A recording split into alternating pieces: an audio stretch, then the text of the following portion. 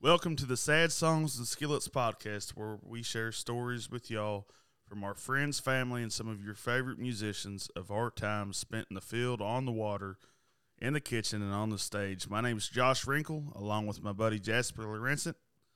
We hope y'all enjoy it. Sad songs and skillets ain't selling. All right. Welcome back. Sad Songs and Skillets. Brought to you by Sound Biscuit Productions out of Sevierville, Tennessee. Go ahead. Look them up online. Give Dave Maggard a call. Dave Maggard's the guy that runs that. He's a good fella. He'd love to hear from you. Yeah, he'd love to hear from you. We're also brought to you by Frisbee Cast Iron Seasoning out of Florida. It's a great company, great people to work with, great product. I use it for all my cast iron. I know that Jug does. We were talking about, in the first podcast, we talked about how much cast iron paraphernalia Jug owns, and we were trying to come up in pounds how much it is. What did we figure on? I'm going to say 470 pounds. What? Yeah. I was thinking in the thousands. In the thousands? I just wanted to say 1,200. I just wanted to say 470 because it's 47. Yeah. And I was thinking of Billy Hurt. Yeah. But I'd say probably 1,000 pounds. Yeah. Let's go with 1,247. When are we going to weigh it all? We need to get together. Maybe the next podcast will be us weighing it. I don't know how we're going to weigh it, though. We're just one piece at a time. It's like a Johnny Cash song. Yeah. All right. You want to introduce our guest? Yeah, I'll introduce our guest. Our guest on this episode is our good friend, Dennis Johnson. He doesn't like when I call him Dennis. He says it feels like he's in trouble or something. Denny Johnson, better known as Uncle Denny.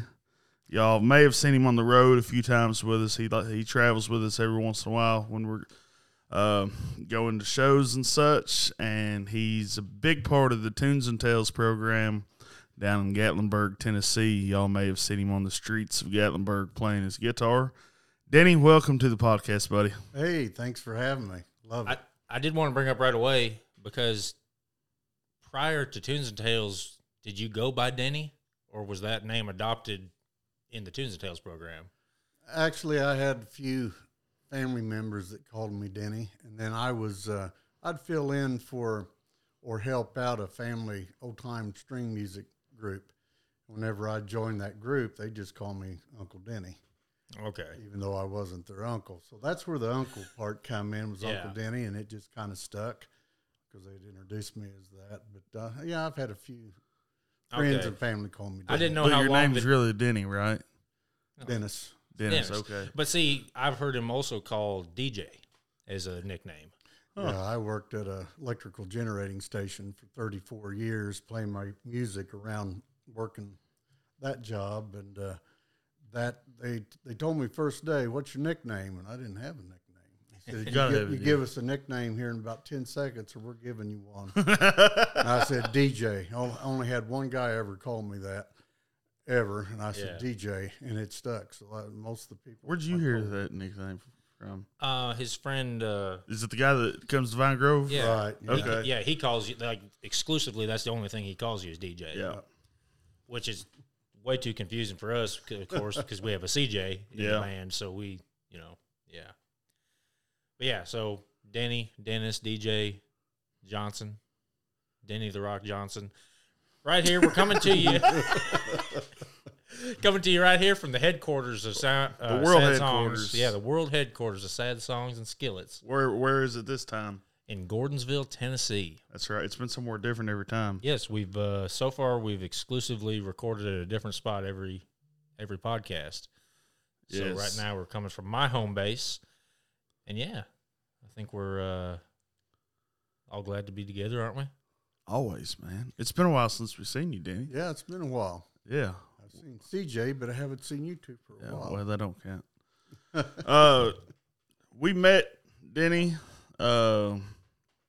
when me and CJ was doing Tunes and Tales, right? Right. And we bonded over a guitar that you now own. Right.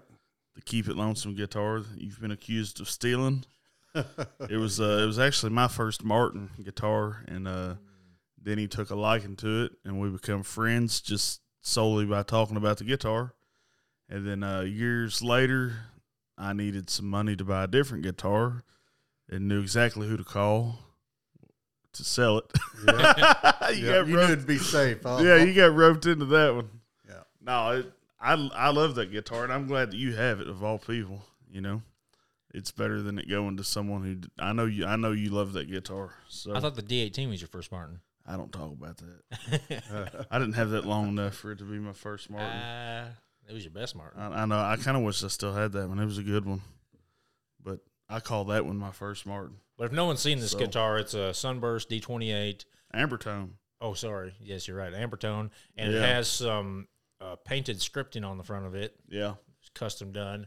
So it's very recognizable. And Denny happened to be somewhere one time where someone recognized it, and they thought that he'd stolen it from Jug. Like they didn't understand that there was a legal, legit transaction that had occurred. So Denny was about to get, I don't know what was going to happen. You were about to get kicked out of Kentucky, weren't you? Yeah. Well, that was the deal. I live in southern Illinois, and I carried it over into Owensboro, Kentucky for a indoor winter jam going on there in that town. And people kept walking by, and they'd look at it. I knew what they were thinking because it was home, it was home in Kentucky. And then finally someone said something about it, and they was kind of looking out of the corner of their eyes as they was talking to me. It was actually talking to their granddaughter. Said, "Isn't that Jug's guitar over there? Haven't you played that guitar?" Yeah. And I thought, I need to cut this off. So I said, I bought this from Jug. Then a little bit later, guy caught right up in my face. Well, yeah, he taking pictures and videos of me and said, "What are you doing with Jug's guitar?" Yeah. And I had been going through this. I wasn't having any fun at this jam at all. This had happened, I don't know how many times in like harassed. an hour. And finally I thought, I'm leaving. And but I told that boy, I said, "Well, I stole it." So that's I didn't know you were there, and I didn't know all this was going on. Well, that same night, that boy that you referred to him as a little banny rooster. I wasn't going to say that part. That was your exact words. I hope you're listening, Jake Fatty. But he called me, and he was like, "Did somebody steal your guitar?" I didn't know you were down there, but I am a little quick to go along with something. So I was like, "Yeah, man, somebody did steal my guitar. Why? Have you seen it?" And he was like, "Yes, the guy. The guy's here at the jam in Owensboro." And I was like, "Well, don't let him leave. I'm on my way." I appreciate all the help. That's bad. You shouldn't do that kind of stuff. I mean, in Kentucky, it could have ended pretty poorly. It was great. Poor Dennis Johnson laying out in the parking lot. I know. Oh, man. With his guitar stolen. Yeah. Yeah. About the only place I carry it anymore in Kentucky is Vine Grove, because I've been there enough now that they most of them know me, and but every once in a while someone will recognize it. Yeah. That's a recognizable guitar. That's right. But anyways, Denny is a big time friend of the outdoors, and you do a lot of hunting. Do a lot of hunting. Do you do a lot of fishing? I don't feel like we've ever talked about fishing. Not so much anymore, but it's not because I didn't love it. That was actually, I'm going to have to say, my second love. First love was just being in the outdoors. Yeah. Fishing come next, then the small game hunting, and then much later the larger game. I guess turkey. I guess the only fishing story I've ever heard you tell is when you walked into the fly shop and asked if they had worms live. Didn't you tell me that story? Yeah. You asked if they sold live bait. Yes. They tried to run you out. Yeah, they all but slit my throat. Yeah. You were just kidding, right? You were being sarcastic? No, me and my dad, we were, for a short period of time, I lived in Fort Lauderdale, Florida. And I'd been wanting to go down to the Everglades just to make contact with possibly one of them 12-pound largemouth bass. Yeah.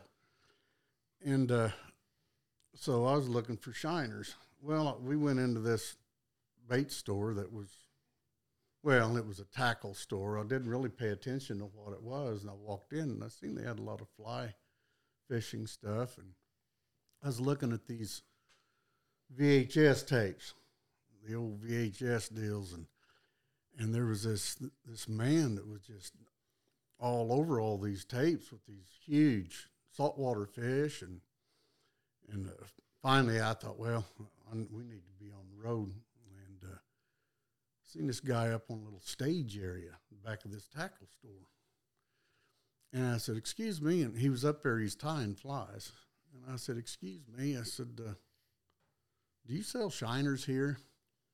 He didn't even look up. I was looking right at him. His face looked like an old catcher's mitt. I mean, it was just, rolled and leathered and tanned. And he said, look around you, boy. I was looking around. I thought, well, shiners must be right behind me. You know.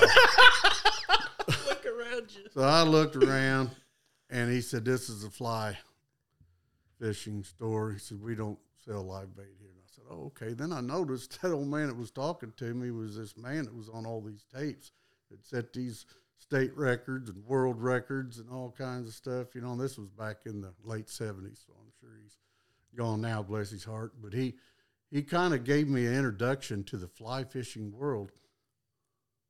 And I ended up buying my first little setup there. Yeah. And because I had never done it before. Mm-hmm. And the boy that was there working the floor was real helpful. And I said, hey, I'm a beginner. And then, so I got all my setup, and then we went and found another bait store and got some shiners. There you go. And we seen was alligators, and we got the Everglades. So you didn't end up catching a No, 12-pound I largemouth? didn't. I got you. Man, that would have made some good eating. Yeah. Hey, we've talked about That's the talked about reason. it again. That was How do you feel about eating largemouth bass? Well, I went through a time where it didn't care. You know, it didn't matter. I was fishing to eat. Yeah. But, I just loved fishing. Then I got to a point to where, but it was basically because it was a lake that I lived on. I lived on a 111-acre private-owned lake.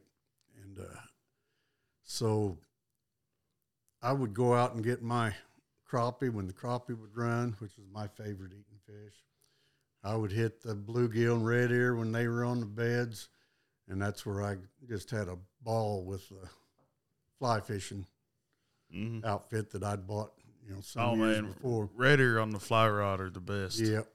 And then I ended up getting into the sports fishing world pretty good. I would keep the smaller bass, largemouth bass. I wouldn't, but I had my, since I lived out there, I was able to find all the hot spots, knew where the little tree stumps were. Yeah. And where the channels cut in. So it was, it wasn't really fair. It wasn't like I was this great fisherman, but I could go out and I could catch a 5 to 6 pounder pretty readily unless the weather was just totally not cooperating at all. Mm-hmm. But I'd always put them back. Yeah. And even if they were in that, if they were in that 3 pound range, I wouldn't keep them. There was plenty of smaller ones that I could keep and eat. But I preferred bluegill and crappie anyway to the. Oh yeah, for sure. I like any. Sorry, I was just gonna say I feel like we kind of jumped straight into it talking about the fishing, but we should take one step back and just talk kind of about your origin story to the whole whatever came first. Like you said, you love the outdoors, you got into fishing. Like how did it?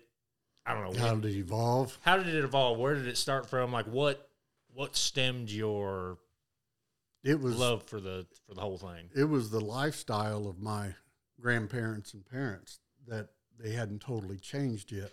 Whenever I was a small kid, even back then, if you was in a small town, there was a little mom and pop grocery store on, every little neighborhood, plus your bigger grocery stores, which that changed everything for, our grandparents or my parents as youngsters and my grandparents for sure.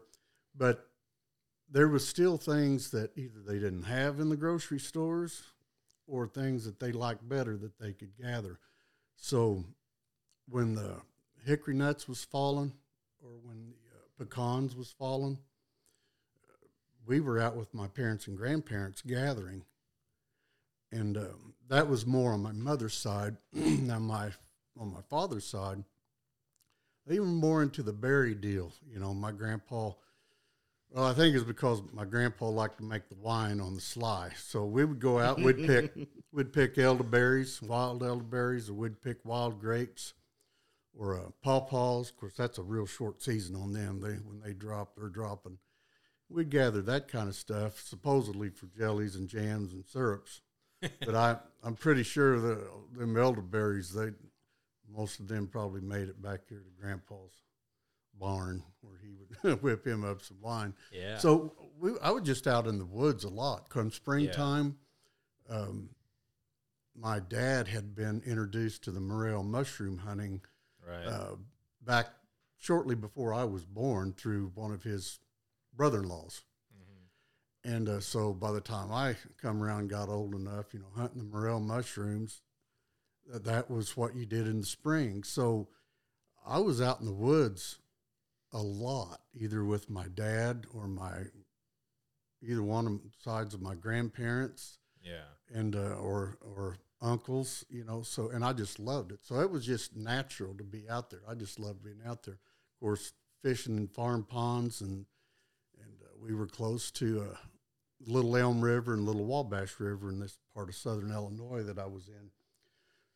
So Dad loved to fish, so I'd go out fishing with my dad even before I have a memory of it. I've just seen pictures of it, So that was really my introduction, was mainly just being in the outdoors. It felt natural, whether it was in the woods or it felt as natural as being in our living room. Right. Well, that's cool. Yeah. So kind of the gathering thing was what got you started. So were they into hunting as well, or pretty much just the foraging and gathering? But at that time, it was all small game, mainly fishing. Yeah. That I was exposed to, along with the gathering. But when I got older, they were, but it wasn't any big game in that part of Illinois. I don't know how far north you had to go before you got into a good deer population. You didn't have to go too far south. We were only maybe 90 miles north of the Shawnee National Forest. Right. If you wanted to deer hunt, that's where you went. Seeing a deer around was a novelty in some of the better not stock, but the counties that had deer in the southern part. Right. It was more of a novelty. There was no season. There wasn't a season in Wayne County, Illinois, which I think is the largest county in the state of Illinois, until the early 70s. Really? But the late 60s and early 70s, that's when things started turning around. The deer population was, like I say, there was people taking them. There were a lot of poor people out through the countryside. Yeah. But as far as having a season, the population, it was a lot later. So I never was exposed to that. Right. And the turkeys and the pheasants and the prairie chickens were long gone from that area by the time I was born. My dad experienced the prairie chickens, but the pheasants and the turkeys were long gone. And then the pheasants and prairie chickens are still gone, in that area. But in the 80s, when the National Wild Turkey Federation joined up with these different counties throughout the United States on that stocking program, that changed everything. In the beginning, they wanted to make sure there was enough people interested in hunting them before they stalked them in that specific county. And I think that changed over time, but the National Wild Turkey Federation is really responsible with the efforts of local counties getting these turkeys going strong again. Yeah. Well, at the time of this recording, we're inching up on turkey season here in Tennessee pretty quick. So if you wanted to talk a little bit about like your first time, I don't know, your experiences with turkeys and stuff, because that's a pretty neat perspective that coming from you. I mean, growing up, you didn't ever see a turkey, probably. I mean, no, because like you said, they weren't there. No, never did. So when was the first time you laid eyes on one, and when's the first time you hunted one? First time I laid eyes on one, it was the same guy that I very first started deer hunting with. I mean, I was an adult before I was in my mid-20s before I ever first started deer hunting. and I'd been deer hunting for 4 or 5 years, and that's when everyone was stalking the wild turkeys and stuff. And this same friend of mine, he was telling me about it. He had turkey hunted twice down in Shawnee National Forest, and we were in the process of trying to get him stalked, or he was. So he on was the working list to get him stalked in our little county that I was living at the time, which was Wabash County. And so he said he just talked it up. He said it's the most exhilarating thing. He said you just got to experience it. And he talked it up so much. I said, well, I don't know. I'm really loving this deer hunting, but yeah. So he invited me to go down on he was actually going on a scouting trip for the upcoming season. So this was I believe it was in early March.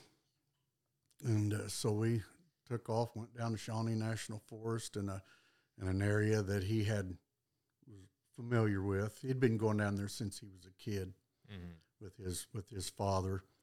And so he knew the area really well. So it being March, they were starting to do their thing. And he got out there and he started hooting like an owl. And I thought, I've never heard a turkey sound like, I was green. I didn't know what in the world. And he started doing this owl hoot. I mean, we got down there. It was like 5 a.m, and we drove an hour and a half to get down there. Shoot. And it was dark, and he knew this little area to go where he could get there and call, and it went off the road on 2 different directions. And he did that owl hoot, and all of a sudden I hear this gobble just come busting through the air, and then it was at night. I mean, not night, but early in the morning it was dark. And I thought, well, I've heard gobbles before, like my grandpa had turkeys and stuff, but that was different. I thought, oh my goodness. Mighty. And right. So I was interested then. That got your attention. That got my attention. And so I ended up just basically going with him that year, kind of watching. Mm-hmm. But what really got me, I was lucky. I know people that have turkey hunted that haven't had but one or two, or maybe not any of the experiences that you have on a good hunt. Mm-hmm. I was lucky enough to be with him when everything happened. He got on a roosted bird. It was gobbling from the roost. Heard it fly down. Let go of another gobble. It was closer. Started walking in, but we couldn't see it. Getting louder and louder. And then I started hearing something that I wasn't familiar with at all. I thought, what is that? I thought it was another creature of some sort, but it was spitting and drumming. Oh, yeah. And it was almost like an electric motor and a hum. Yeah.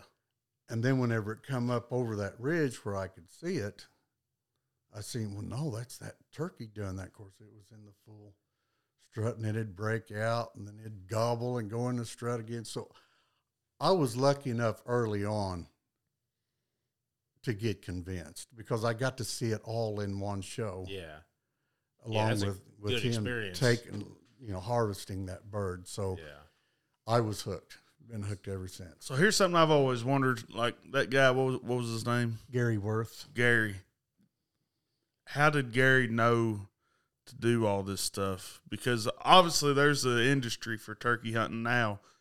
Like Jasper is a new turkey hunter. I've been turkey hunting since I was a kid, unsuccessfully until last year. That's how long it took to make it happen. But when I was growing up, and when as Jasper's learning, there's DVDs, there's calls YouTube. You can buy at the store that have instructions, there's YouTube, there's hunting shows. We have mentors that help us learn. Like, I didn't know you could walk into the woods and make an owl hoot and get a turkey to gobble at you. How did that guy know? Was he just that good of a woodsman that he knows? I mean, because he obviously wasn't hunting them. No. Before then. There wasn't a lot of people in the U.S. hunting them either. Because I mean, so how did he turkey gain? numbers There was a large family of turkey hunters in Missouri.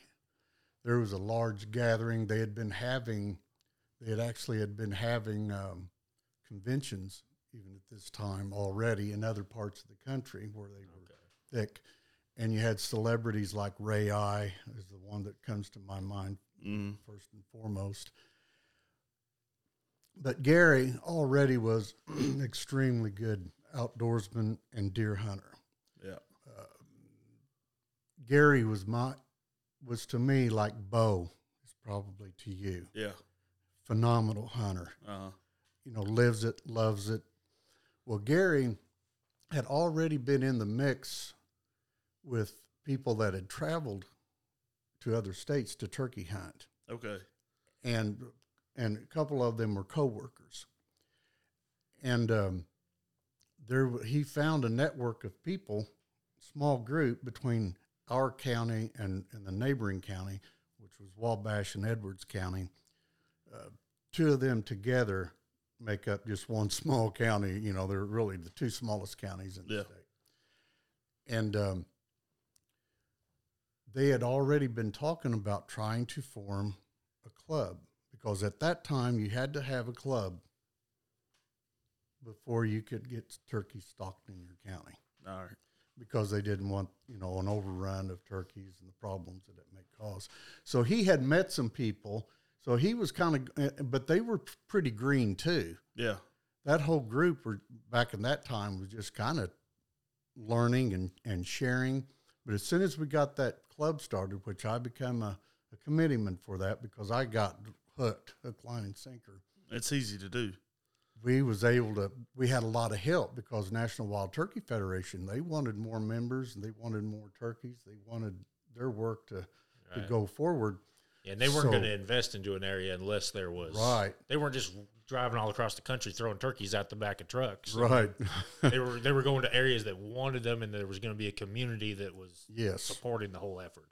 So one of our first, we had a few meetings, gathering people and talking about how we're going to spread the word, and just barely got it going whenever we had I think he was like the vice president or something of the National Wild Turkey Federation, held meetings with us and helped us organize an event for the public, which included Ray I coming and speaking.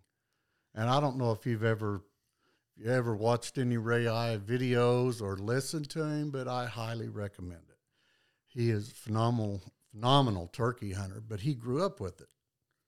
He's probably, it was a way of life. Parents, grandparents, and Ray is he's older than me. He's probably in his 70s now.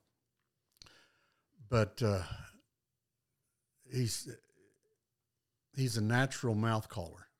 Yeah. And they took the lights off out of the meeting room, and all of a sudden he just starts doing a thing with the microphone. And you're hearing birds, and then you hear little tree calls, and eventually you hear a gobble. And he takes you all the way through a hunt. The whole experience. With the strutting, the drumming and the strutting.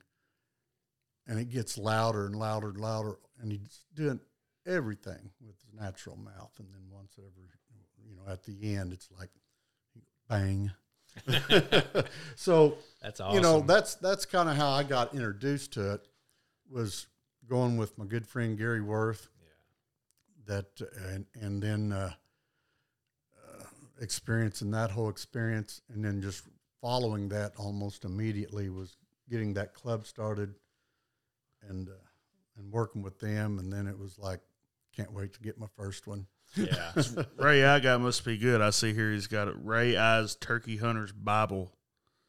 If he put the name Turkey Hunter's Bible on a book cover, it must be a good. It must be good. Yeah. But man, I got to thinking this morning. I was laying in bed, and I know it sounds crazy, but I cannot wait to be mosquito bitten, pulling ticks off of me, and ate up with poison ivy.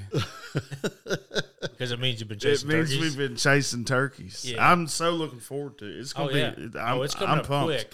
You know this. And it means I've been chasing white bass because I get into Yeah. all the same stuff chasing white bass, but mostly turkey. By the time this podcast is released, turkey season might be over. So hopefully we'll have some turkeys in the bag by then. Oh my gosh. Hey, here in the state of Tennessee, they give you 3. I'm happy with 1. Yeah. If I can get 1 turkey, I don't want to tag out.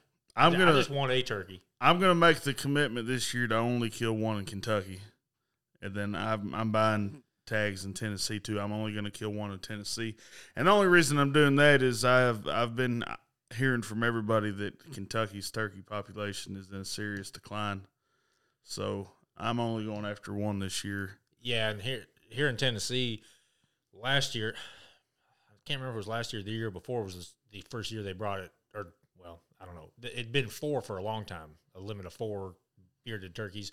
They brought it down to 3, but a lot of the people that are, more into it and longtime turkey hunters were trying to push the TWRA to lower it even more.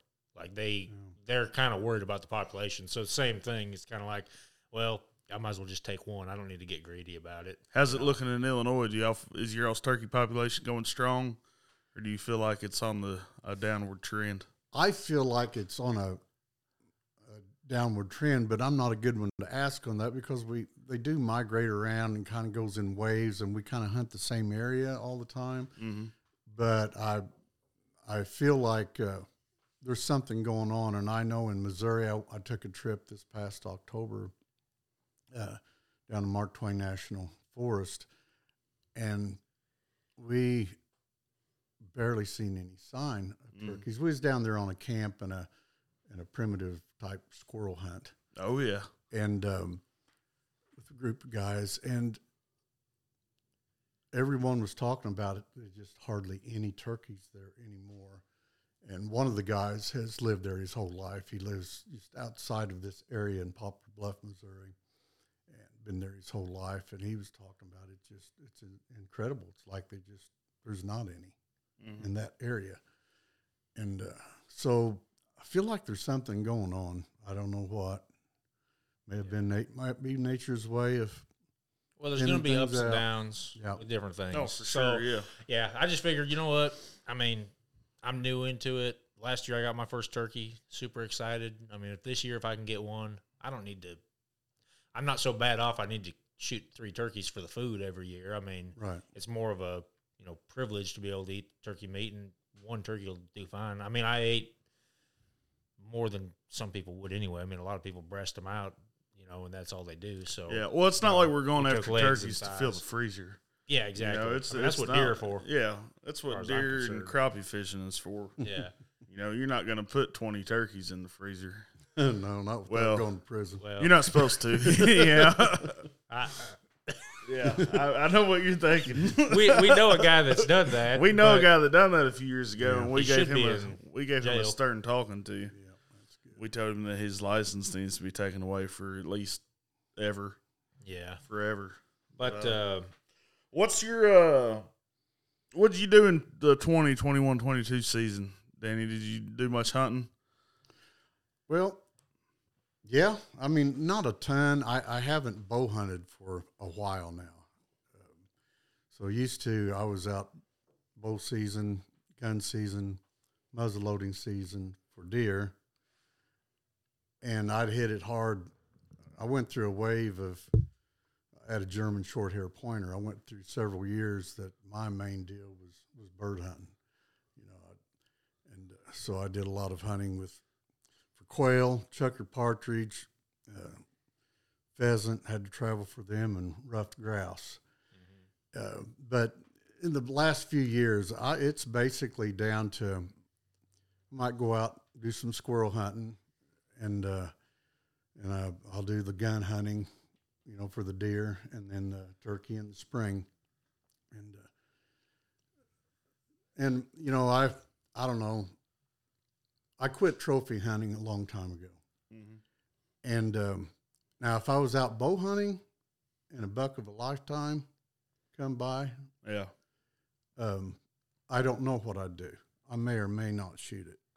With a gun, I wouldn't just never did have an appeal to me to take a trophy with a gun. Yeah.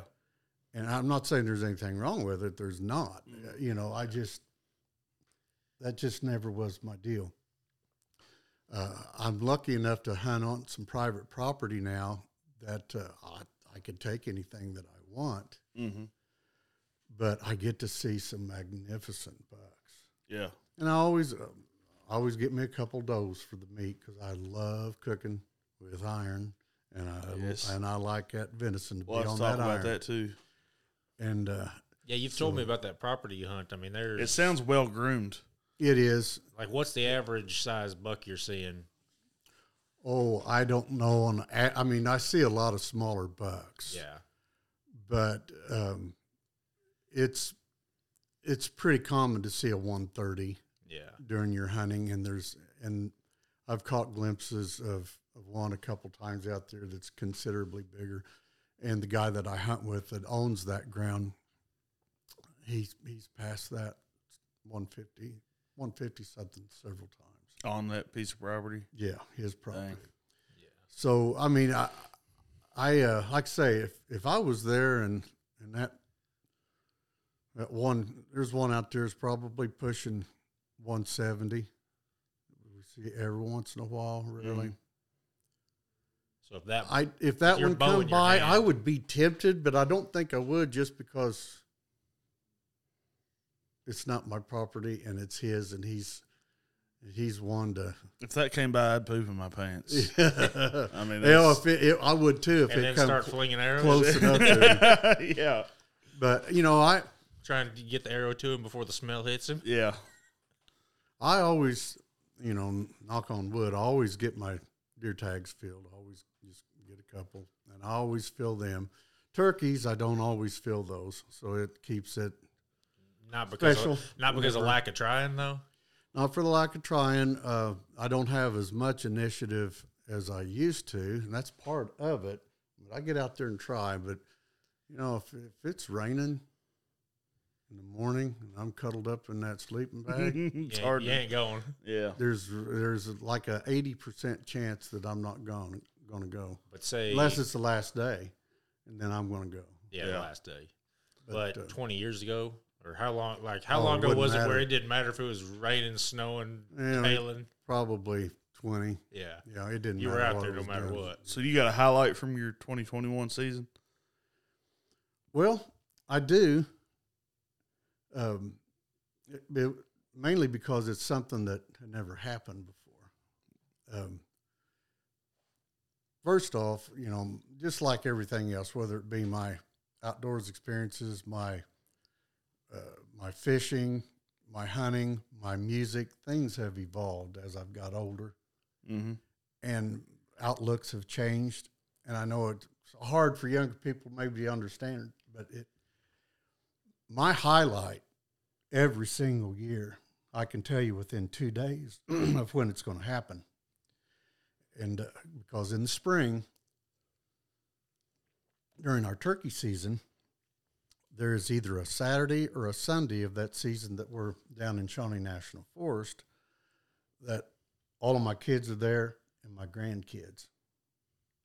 You know, so when they all come to camp and we're cooking over the fire irons, you know, and eating and walking the trails, and then of course we're only turkey hunting until 1 o'clock, and most of us are done before then, you know, 11:30. Yeah, But then we'll go out and do some rail mushroom hunting. That's always the highlight. That no matter what would happen, that is so special. yeah. You know, and the pictures that I've had when they were real little, they've started, you know, like one of my grandsons, his first trip out there, I guess he was like a month, 6 weeks old. Yeah. And we put him in one of the camp chairs. He's I guess 7 now, I think, maybe. Just had a birthday. I'm horrible with ages. Me too. But he's had his picture taken in that same chair every year. So my oldest son, Nick, we started doing it with his son. taken. So just little things like that and having those pictures. Traditions. But I guess outside of that is this, I mentioned earlier we had a squirrel hunt some of my buddies put together. They do this every year in Crawford County, Indiana, which is not too far from your county in Kentucky. Yeah, I know it. I almost came a couple of years ago. I'm going to make it there one day. Well, they wanted to do something a little different this year. And the guy that kind of started this whole thing, he took me 30 years ago to this Mark Twain National Forest, and we did a turkey hunt, and I fell in love. He'd been going down there every year since his college years. A friend of his that he had met in college that was from there. And he had not been back since he had taken me 30 years ago. Wow. I didn't realize that. Some of the other guys had never been there. So he got with the group that normally always goes to ask them if they would like to do something different. And they could go down there and hunt turkeys if they wanted. They wanted to get a turkey tag that time of the year with bow. Or they could squirrel hunt. Well, this group of guys, they're all primitive. They either hunt with longbow, recurves, or flintlocks. Mm-hmm. Well, it'd been quite a while since I had really practiced. I mean, last time I shot longbow or recurve was with you boys, but it wasn't a practice session, you know. Yeah. So that was out. The only muzzle loader I have is a 54 caliber. I squirrel hunted with that before, but it's a mess because you're picking up two pieces. Yeah. I can imagine. So I thought I'm not going to be part of the group when it comes to flintlock or recurve or longbow. So I had this old, I'd recently purchased this 1940s model 22 handgun. And a high standard military. And I thought, well, that's evening up the ground a little bit. Yeah. It's actually maybe putting me behind a little bit. I'll go squirrel hunting with a little 22 military pistol that was made back in like 1948, 1949. So I took that. And I did take 22 rifle also. But I was out. Nobody was seeing any squirrels. I mean, it was just dead. Unless we were sitting on our cabin porch. We were covered up in them. But out and about, nobody was seeing any. And I had heard one barking. And then I heard another one. I thought, I think there's two barking up here. So I just started easing my way down the end of this little ridge. And I got toward the end of it, and I thought, I better not go any farther. I should be able to see him from here and stand next to this tree. I'd be able to brace off of it. And I was listening and watching and listening. I thought, maybe I took one step too many. It was quiet. And then I heard the leaves rustling just to my left. So I turned real slow. I thought, well, one of them's down. And I turned and I looked, and standing maybe 15 yards, maybe, the edge of this ridge is a wild boar in all of his glory, with the sun shining right on his back, which is was shiny black as coal, and his eyeballs and tusks was facing me, dead on, stopped looking at me. So that was kind of exhilarating, and it was neat, thinking, I've never seen this before. I've never been out where there's wild hogs and stuff. But it quickly turned to, there is nothing that I can do if it decides to charge me. Yeah. Because even if this little 22 would do anything, I'm probably going to miss it every shot. And this tree that I'm standing next to is way too big for me to get my arms with my belly. My arms ain't going to reach around it. So luckily, he just looked at me just a few more seconds after that and cut on down, got out in front of me and stopped and looked again and then went on. So that's pretty neat. But as far as harvesting anything, I was a bust on on turkey last year. I got my 2 deer during the gun season, so I'm always grateful for that. And but it was pretty neat seeing that wild boar out there. It's something I've always wanted to do and never have. Yeah, so I would really, really love to hunt them sometime. Yeah, target them specifically. Right. Well, if you go do that, you probably won't see one, but you'll see a lot of squirrels. There you go. Did you think about taking a crack at it though, as it was walking away? No, I was just grateful he was walking away. Yeah. And I knew that at 22, I had little, not very powerful 22s in the thing to begin with. Yeah. I knew it wasn't going to do anything. So. Yep. Yeah, that'd be a little bit of a stretch. 22, maybe a 22 Magnum with a good hollow point. Yeah. Right shot. Right. You'd probably do pretty well, but. Yeah. So, you're a lover of cast iron skillets, just like myself. And before we get into that, I want to remind everybody, Crisby Cast Iron Seasoning Products. You can get on their website. I think it's crisbypuck.org. Is that it, Jasper? Or is it just crisby.org? I couldn't tell you. I don't remember. I'm going to have to look it up now. Why don't I know this? I think it's crisbypuck.org. Speaking of which, I forgot we were going to ask you, what would you estimate his weight of cast iron skillets is? Oh, I don't know. Have you seen it for a while? I've not seen it for a while, but he's there's got a pretty bunch. good collection. It's definitely up. Yeah. Crisby.org. Wow. That's can you spell that out? Yeah, that was embarrassing. That was almost embarrassing. We got to tell that story sometime. Crisby, CRISBEE.org. They make a whole spread of cast iron seasoning products. You can get on their website at crisby.org. Order you some stuff to take care of your skillets. When you're in the little checkout section, there should be a bar to type in a coupon code. You can type in the coupon code PRB10. Stands for Po Ramblin' Boys. PRB10. That'll get you 10% off of your order.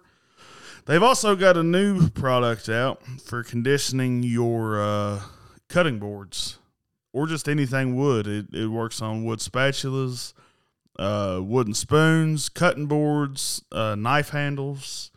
It'll make your knife handles look pretty if they're all dried out like mine are. What else can you use that on? Man, I just don't know. What if you could use it on like a gun stock that is old and dried up and bare? You know what I mean? Yeah, I think just about anything. Yeah. It didn't have anything that's wood that needs to be made prettier. Yeah, it doesn't have a food safe in case you ever need to cut an onion up on your 30-06 stock. You never know. But anyways, with that being said, Denny, tell us something about your cast iron and your cooking. I know you gave me a big old Dutch oven one year. You do a lot of Dutch oven stuff, don't you? Yeah, I do. Yeah, I used that one you gave me just the other night to fry fish in.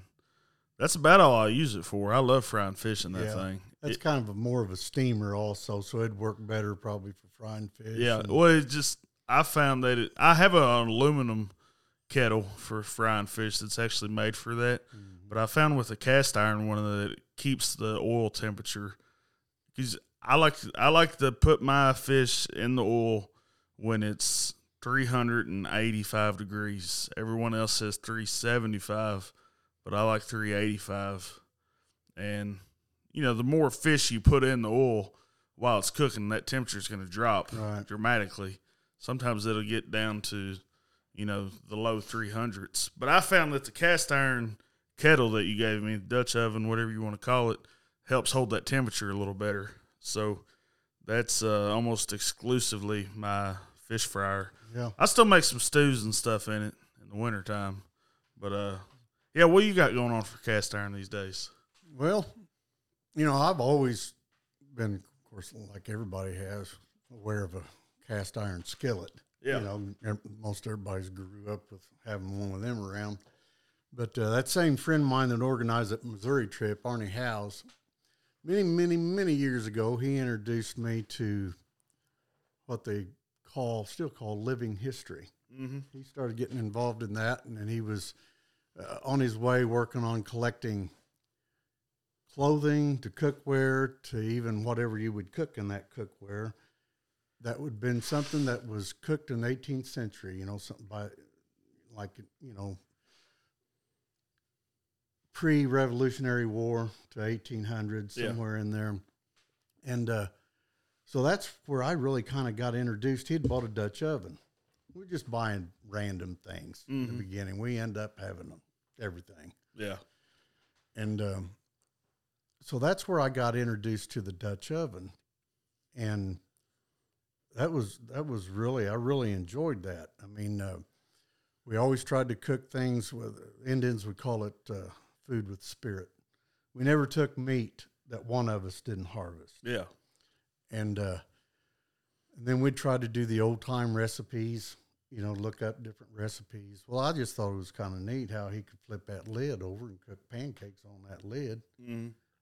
The same one that we'd cooked venison stew, with the lid on the correct way. Now, is this a smooth lid or like a self-basting lid? No, it's been a smooth, more like a concave. It slightly dips in the center. Okay. So it would double as like a skillet. A second skillet. Right. Yeah. Or you used it as a lid, and then the lid itself, the top of the lid actually went down, had a lip around it. Yeah. Which kind of really makes it officially a true Dutch oven in some people's eyes. Yeah. Because you could put the coals on the top. On the lid. Yeah. Yeah. That's what I was going to ask about, because whenever I'd heard of or like seen Dutch oven stuff or ever heard that term, it was always where they were cooking the stuff from the top. Like, I didn't realize that I thought that's what a Dutch oven was. I didn't realize you could just use a Dutch oven as like a regular pot. A stew pot or whatever. Right. I thought that term Dutch oven only meant like when you were cooking from the top down, I guess. Or I don't really know how it works. I've just seen. Yeah. Well, it's usually both, because you have a few coals on the bottom, a few on the top, and then it's acting more like an oven. Yeah, because you're getting heat from both. But it's kind of like a resophonic guitar being called a dobro. Right. Yeah. That's my feeling. Yeah. Everything's a dobro, where dobro is actually just a brand name of a resophonic. Yeah. Now, I think they call everything Dutch ovens now, but I more think of them as the ones that you can put the coals on the top and bottom. But started doing a lot of experimenting with that, and then I seen a television show on public broadcasting of Johnny Nix. Yep. And he was a trail ride, evidently was a pretty large horse trail ride club, but he'd made quite a name for himself on being the cook for this trail ride for so many years. A lot of people knew him until he was approached by a woman and her husband that had been working with public broadcasting and talked him into doing a show. And that just fascinated me. I learned so much from that, and I got one of his books, and then I just found myself collecting. And so, I mean, I've got. Yeah, how many pounds do you have? I do not know. I mean, I've got skillets that are. I've got one skillet that is 2/3 the size of this tabletop across. Jeez.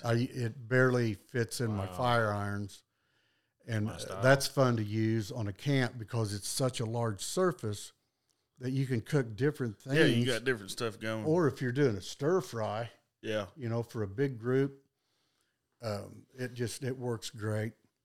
And I mean, I've even got Dutch ovens to where I've got small ones just for enough for everybody. If I had 8 people at camp, I could make 8 different cobblers, and they'd have their own individual little small Dutch oven. That's cool. Just stuff like that. And all the old stuff, I like that too, as far as the waffle maker and the corn muffin pans that's shaped like corn, all corn that sticks. Stuff. But, corn sticks. But I don't use most of what I've got. I'm the same way, man. I bet I don't use 3/4 of what I have. But I will say, and I'm totally honest on this, I use the Crisby paste on everything. Yeah. That's what I use. That stuff is amazing. I like the stick too, but I found out that paste, especially if I'm doing a larger surface, it's not like it uses a bunch. It's just kind of easier to kind of dribble out around. It's easier to I think the cream lasts longer. I'd say say it I does. feel like it does.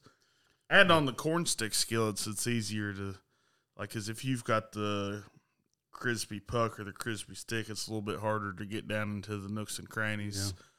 So Yeah. they all definitely have their application, but I am definitely a fan of the cream Yeah, me too. over the. If I'm you- using the stick, I feel like I use too much. 'Cause Yeah. I just like want to cover the entire thing with it. Yeah. And you don't need to. You don't need Yeah. that much. Right. Yeah. Sure. Have you tried any of their scented products? No, I did there for a while. Let me see here. I've got their website pulled up.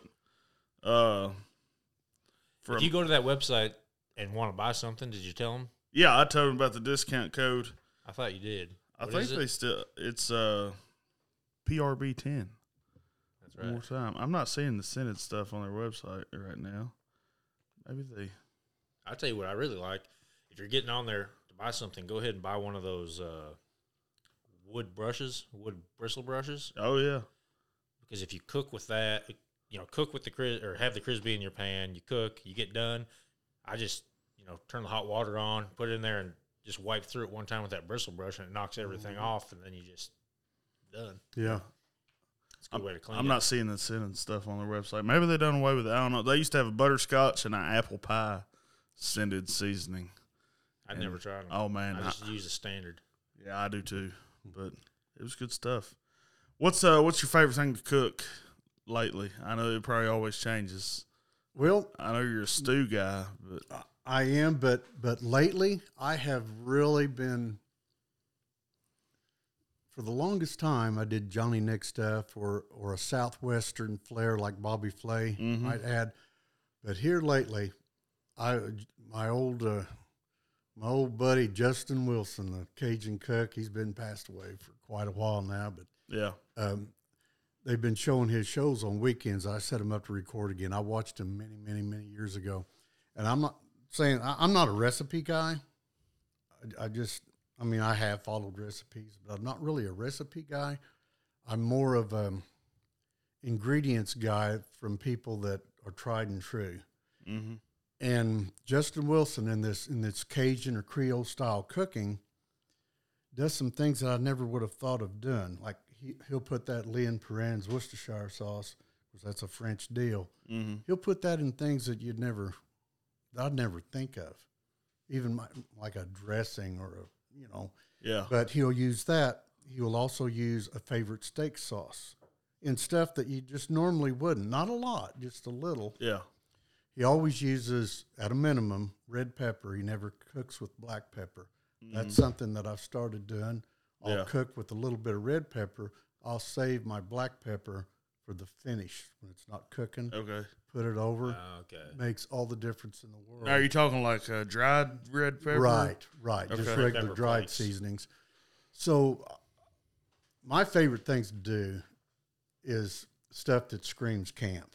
Yeah, And it doesn't have to be a certain amount. It might be whatever I've got handy. Taters and onions, bell pepper, whatever me. If I got some deer meat, or if I got some salami, or even if I've got some turkey. Now, usually I'll marinate that turkey in like a Dale's or Worcestershire and soy blend Yeah. if I'm using it in like a stir fry. mm-hmm. And but I tend to go more on the ingredients, whereas I might use Calabrian chilies and honey if I'm doing like a Bobby Flay type thing. I like that combo. But about everything I've been doing, whether it be a stir fry or a stew, I'm adding these Justin Wilson influences in there. Yeah, I started trying to do. I did the best dish I had, best dish ever, is the one you gave me after you braised those antelope flanks. oh yeah. I forgot. That about is my number one favorite dish in the world. How did I do that? I don't. I've got it wrote down. Yeah, I don't remember exactly that process, but that is something that I would always just leave on the 4-quarter and slow bake whole with the front shoulder of Yeah. a deer or something. Was that the shoulder roast I done on YouTube? It may have been, but I was thinking you just had the bottom It was just the bottom shanks. Oh, yeah, Yeah, yeah. I the said shanks. flanks. I mean You shanks. do it. Yeah, okay. Is it like a? No, I didn't do the ossobuco. I don't remember how I done it. But I've got it. You'll have to give me the recipe. Yeah.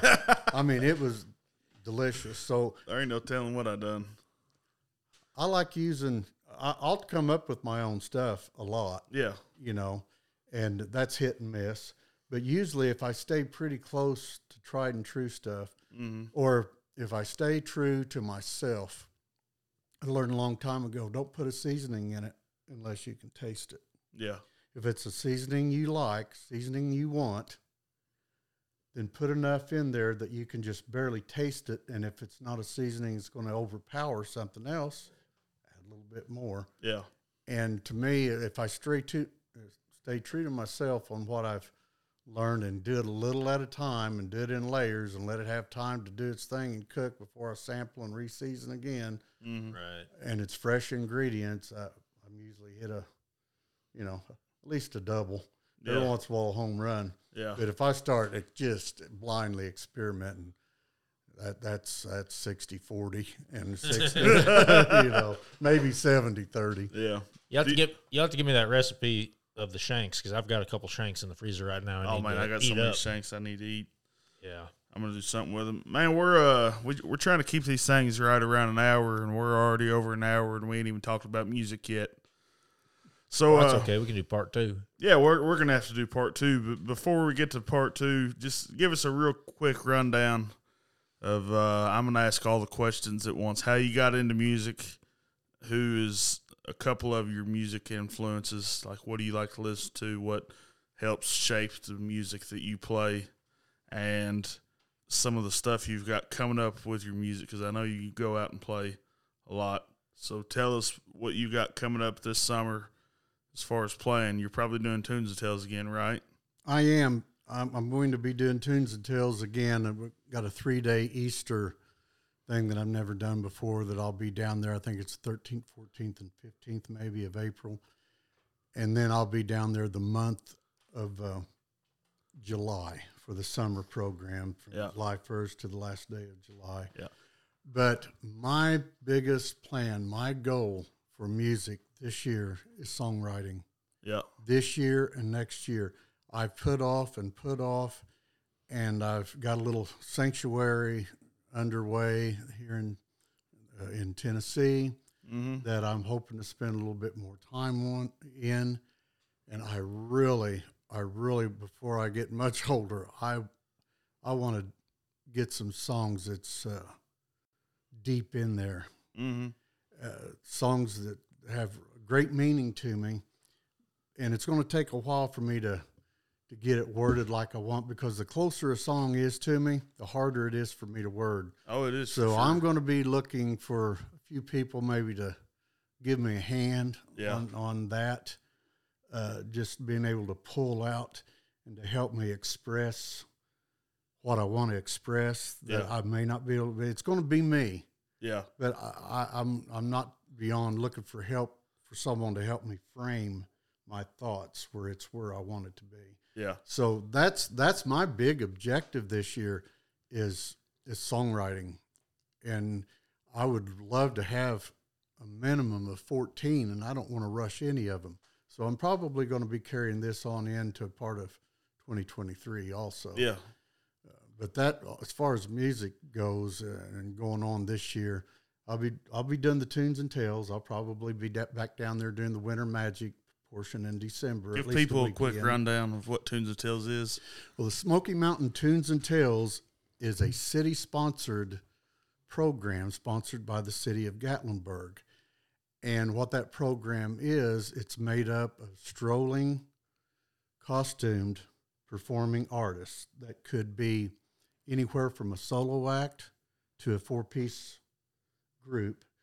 And it's a range of music. It used to just be mountain music, and it's spread out from old-time mountain music to bluegrass to contemporary folk to old-time folk. They've even got a rockabilly group, right? They've even got a rockabilly group. Rockabilly comes straight from, folk music and mountain music. It all just ties everything right roots into it. the mountains. It sure does.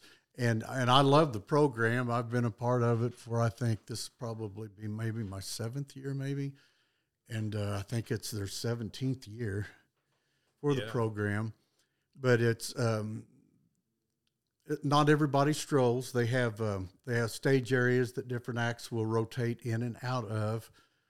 Usually that's the ground level plaza at Anakeesta, and then up at the entrance of the aquarium, both there at Traffic Light 6, and then the Convention Center steps, which is going on up the Parkway, and then on down to Elks Plaza, and then sometimes they'll have it at Town Center Plaza also, but that's actually under major construction right now, so I don't know if that'll be ready. So there'll be acts in stationary areas that you'll see them, you'll know them with their costumes on and playing the music and drawing a crowd. And there will be some that also stroll. Mm-hmm. That just strolling up and down the sidewalks, just right in there in the mix of everybody. And up until COVID, they had stationary artisans, like a spinning wheel, a woman that showed you how to quilt, a man that made dulcimers, lap mountain dulcimers. They had a lady that made little rag dolls too. Yes, they had the doll maker that makes the old time finger church dolls, they would call them. But with COVID, they had to not do that because those people didn't have a way to separate from the crowd. Whereas we could play music in a barricaded area, their craft has to be watched and seen. Yeah, and it's they'd a be little up close. closer and hands-on. So, right. For the safety deal, the city suspended that. But I'm sure that's just temporary until everything gets lined up. But I'm not for sure when they will return. But that's the program. So basically what it is if you come to Gatlinburg on vacation with your family, it's family-friendly street performers. Exactly. That are paid by the city to be there. It's not a bunch of street bums. Nope. If you see, there's no tip buckets out. Yeah, there's no anything. tip This buckets. is a They don't free- expect anything. It's super family friendly. They try to get kids involved. So if you're coming to Gatlinburg for vacation, be sure to look them up. It's a great program. We used to be part of it, the Poe Ramblin' Boys. Yeah, that's the whole reason I moved to Gatlinburg in the first place. I started going down there in 2010, and then But and that's how we met you, Danny. Yeah. Yep, that's it. So, and it's a good opportunity for musicians. So any musicians listening to this, you've probably already missed the auditions for the 2022 season, I would imagine. Yep. By the time this comes out anyways, they should be, gearing up to do it. But if you're a musician and you're looking for, steady work throughout the summer, it's definitely something that you can look into. They could go to Facebook page Smoky Mountain Tunes and Tales. That's Smoky without an E. Yeah. SMOKY, Smoky Mountain Tunes and Tales.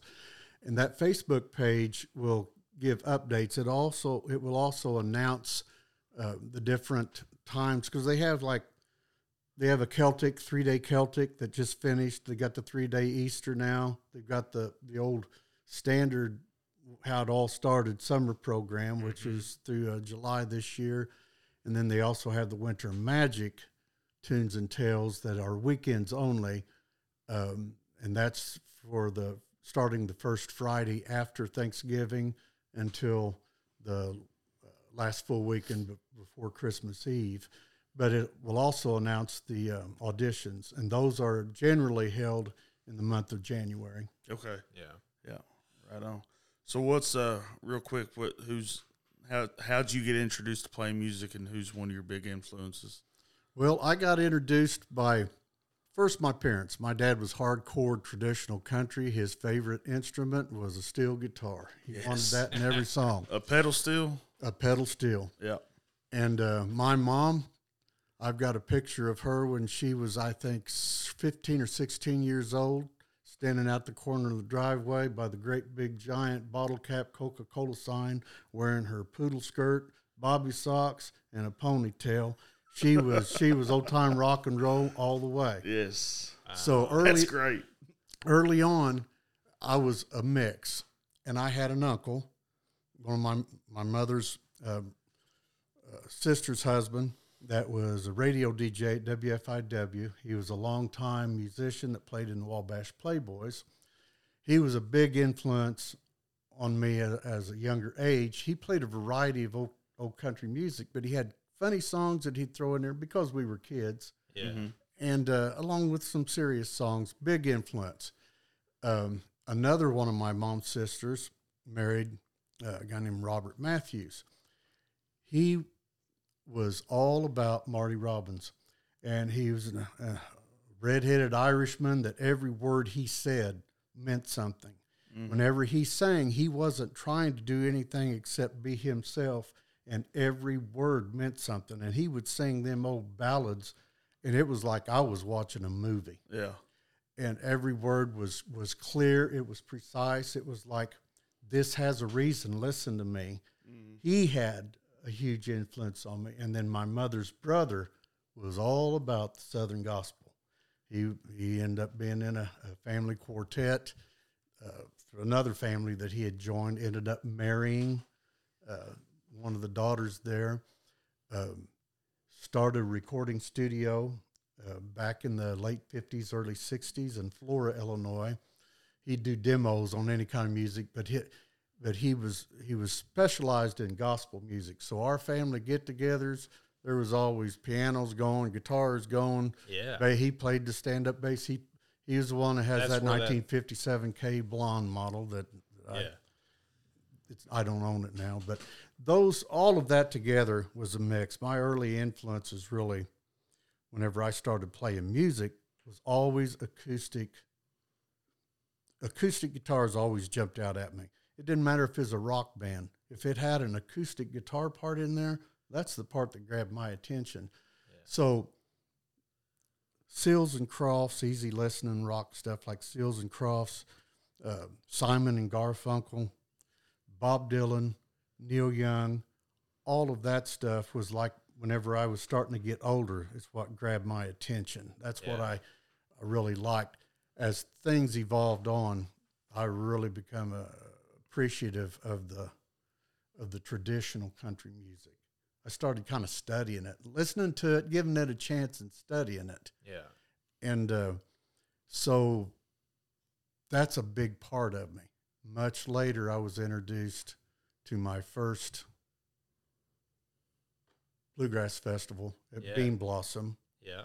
And I found what I had been missing for years, songs with content, lyrics with a meaning that told stories that, to me, was not in any other music anymore, especially in the country, but songs with meaning, and I was hooked. And that is where I discovered what will be one of your questions at some point in time, my favorite sad song. You might as well say, because we need to end. We knew that was kind of, we got to wrap this up. Yeah. So this is the Sad Songs of Skillets podcast, and just like on every episode so far, we end it with telling a favorite sad song of ours. And, I mean, sad songs are the best. Are there any other kind of songs, Denny? Do you like happy songs? I feel like you probably like happy songs. I do like happy songs. We don't want to hear about it. I like funny songs. Yeah, I like songs that are geared toward kids. The sad songs are my favorite. Yeah, I'll say this real quick. We was up in Washington D.C. last month doing interviews with Smithsonian Folkways for our new record that will be out by the time you're hearing this. It is out now. Go listen to it. Never Slow Down on Smithsonian Folkways. But I had to do a video interview with the people at Smithsonian, and they asked me why I like sad songs so much. And my reasoning behind it is most people, sad songs make them depressed and make them feel sad. For me, it's the complete opposite. Like if you're having a bad day and you think the whole entire world is out to get you and there's nothing that you can do right and it's all on you, all on your shoulders, and you listen to George Jones sing a song like Things Have Gone to Pieces, it doesn't make me sadder. It makes me feel like, someone else has felt this before. I'm not the only one that feels this way. I'm not alone. It's not just me, other people feel this way. And it's a normal part of life. That's why I like sad songs. I love sad songs. I love emotional songs. It don't necessarily have to be a heartbreak song, but just, you're not the only one going through the shit at the moment. Yeah. That's why I like them. That being said, Denny, what is your sad song for this episode? Well, it takes me a second to tell the story, and we're about out of time. Oh, but we can go however. Okay, because However I've got to long. tell this story to go with it. Well, yeah, Okay. Well, first off, let me say, I've got a favorite sad song, and I'm not going to bow out and say, okay, well, you can choose these three. I'm not going to do that. I've got a favorite. Yeah. I have to mention, personally, I think the best number one sad song ever written was He Stopped Loving Her Today. Yeah. I'm not jumping on a bandwagon. That's just how I feel. That song is just all about despair for this man's entire life. Yeah. Not having the biggest thing that he loved in life, and being reminded every day, because he's got that picture by his bed. Yeah. Every day of his life. And it ends like that. Yeah. That's how he lived his life. I think that was so well written, and the hook, the catch in there. My second, of course, and then you've got George Jones delivering it. Yeah. My second, I think, I won't say the second best written, but it's just phenomenal in my eyes, and it was delivered great twice. One by The Voice, Vern Gosdin, and the other by the excuse me, the King, James King. Yeah. And that is Chiseled in Stone. Oh, yeah. Because that That's song a good there, one. there's another one, but it's got an upside. He's trying to teach a lesson to this young boy that has just had a spat, Yeah. and trying to soften that feeling or that anger or hurt or whatever he's got with a little bit of booze, and this old man sitting next to him lines it out.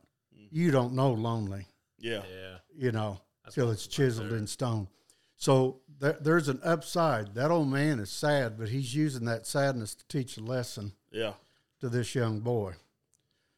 Okay, here's my story. All right. Back in the 80s, try to quick talk. Back in the mid 80s, my grandfather passed away. And I was, anytime anything happens, if you're really thinking about it, concentrating about it, it's on your mind really heavy, there's a good chance you're going to have a dream, some way connected, to that. Yeah. Well, that's what happened. But it was one of them dreams that I thought was real. But I thought, this can't be, but I'm not asleep. This is happening. And what it was, I was at my grandmother's house. Grandpa's funeral had just taken place. All the family was over at their house. How people bring in food. We're all there at the house. Of course, this had just happened. And now I'm reliving it in this dream, And I found myself going into the kitchen, and everybody else was in this little living room, little small house. Everyone's packed in there. And I was turning around, and I was looking at the radio that they'd always listen to every morning. It was up on the kitchen counter, and I turned back around, and Grandpa was standing on the other side of the kitchen. And I was like, I'm dreaming. This isn't real. I thought, no, I'm not dreaming. This is happening. And I said, Grandpa? And he shook his head. He didn't say anything. He shook his head. Yes. I said, am I the only one that can see you? And he grinned a little bit, shook his head, yes. And then he walked toward me, because I was just standing there. And he said, I just wanted to let you know that I'm okay. And I said, well, I sure thank you for that. And when I woke up, it's like, okay, that was a dream,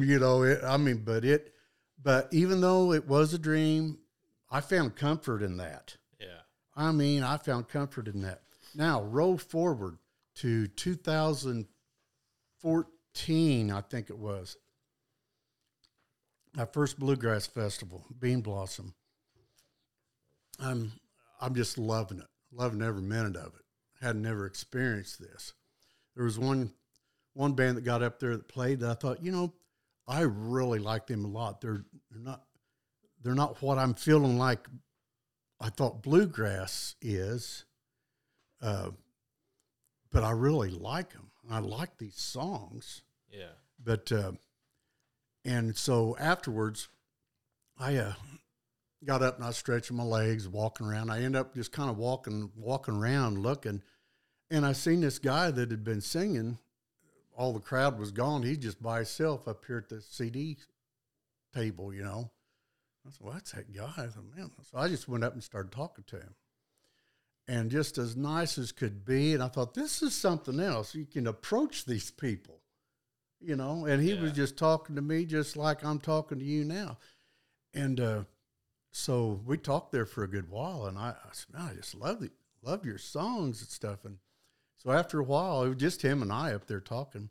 He said, well, I'm getting ready to go up the hill back here. He said, I'm going to do a songwriting workshop. If you want to come up there and join me, he said, I'll be starting it here in just a little bit. I said, well, yeah, that'd be neat. So I walked up there and I sat down and he started talking about different songs that he had wrote and the process and someone out in the audience, they said, they called him by name and she knew she knew him. And she said, would you mind singing, and said this title of this song, and maybe tell us the story behind that? And he goes, well, yeah, I'd be glad to. So he starts off, some years back, my mother passed away. And just shortly after that, I had this dream. And he said, we was over at the folks' house, and all the family was over there, and had all the food around, you know. And he said, I found myself looking across the room, and there was my mom. And he said, now people was walking around and stuff, but they was walking right by her. It's like they didn't see her. I said, Mom? She said, yeah. I said, am I the only one that can see you? She said, yes. And she told me, she goes, I just wanted you to know that everything's okay. I'm not really gone. I've just gone on before. That's that song. And to this day, that's my favorite sad song. But here's the difference. It is sad, but there's a message of hope. Yeah. And I think that's what grabs me. Yeah. Because she said, I am home safe. That was the message. She sent in a dream to give me some peace. Yeah. And then she goes on to talk about all the things that he can still see in her, the songs, the Bible by her bedstand, her daughter's hair. I'm still there. And then there's a bridge that says, I can't come back to you, but you can still come to me. There's no tears in heaven. And once you get here, you'll see. Yeah. I'm not really gone. So that connection that I have with that song, the story that went with it, and then the message of hope that tags along with it. And I've seen the expression. I've performed that song so many times since then. Who's the songwriter? Songwriter was, and you shouldn't have asked me that. I was getting ready to tell you. Oh, man. My bad. Good grief. Mine just went like Road Highway 40 Blues. Oh, Larry Cordle. Larry Cordle. My mind just slipped. I had another thought. Yeah. Couldn't get it out of there yet. But, yeah, Larry Cordle was who I was talking to, did the songwriting deal. Wow. And he's got two cuts of that. His original cut is my favorite. He cut it again for radio release. I like the first one better. The thing is you can, with a little adjustment, very little, you can change that to male, female, anybody. Yeah. And I've seen the release of tears and then the smile of happiness all in the same song. I love that. Wow. So Not Really Gone or Gone On Before, however he titled it. Yeah. That has to be my favorite sad song by Mr. Larry Cordle. Nice. Yeah. That's a good. That's a good story and a good song. Yeah.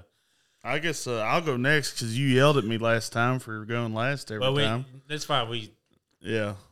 You rushing me? Yeah. Yeah, mine's Thrill Is Gone by B.B. King. And I mean, it's just got everything that a great B.B. King song has in it. But are you familiar with the song "Thrill Is Gone"? B.B. King, the freaking strings in the background. Yeah. And I watched the B.B. King documentary, and they were talking about when they recorded "Thrill Is Gone," it didn't have the strings in it, and his producer called him up in the middle of the night. It was like, "Hey, what if we put like a symphony of strings behind the music?" And B.B. King looked at the camera. He said, "That white boy wanted to do what with my song?" But that makes it. Yeah. Those strings in the background of that recording are so freaking heavy. They just pull you down. Well, oh, my gosh, that's man. the thing. Sometimes it's like the song itself or like the lyrics are really good. But what makes it or makes me have a connection is how it was delivered or who was the singer. Like, it's like that cut of that song is my favorite sad song. Not necessarily the song, but like how it was recorded, who recorded it, what was going on. Like, that's what I like. You know, some songs are just like, it doesn't matter who recorded them or how many times you hear them or whatever. It's just, you get the same emotion, but sometimes it's like that thing is my version of that. Those strings in that song just hit you hard. And I don't know if y'all listen to much Chris Stapleton, but Chris Stapleton's Cold has kind of the same thing going on in it, and I can't imagine that when they were recording that, they weren't thinking of "Thrill Is Gone." But they probably never heard it. I'm just kidding. I'm sure they have. They had to have. All right, Jasper, you're up. All right, I don't know. I'm not as lonesome as you boys, so I just. Are you running out of? No. I'll just throw one out, but I don't have a big story for it. It's just a sad, lonesome song if you listen to it. But it's I don't know any history behind it, so I don't know. This is just the version I know is Merle Haggard singing that Long Black Limousine song. Oh yeah, I don't know who wrote that song or I'm not sure. I know who else cut it, but that's just Keith Whitley cut it. Yeah. Yeah, Keith Whitley had a great cut on it. So I mean, that's just a lonesome old sad song. That's the one about where she died in a car wreck. Well, it's where, unless I'm getting my songs mixed up, it's the one where she like left him and went to the city and was like, she was always trying to, like, she wanted to be fancier and she wanted to have fancy friends, and he was like, small, or said something a small town guy or whatever. They told her the fatal crash that night, and well, anyway, the hook line is like she's riding in that long black limousine, which of course is the hearse.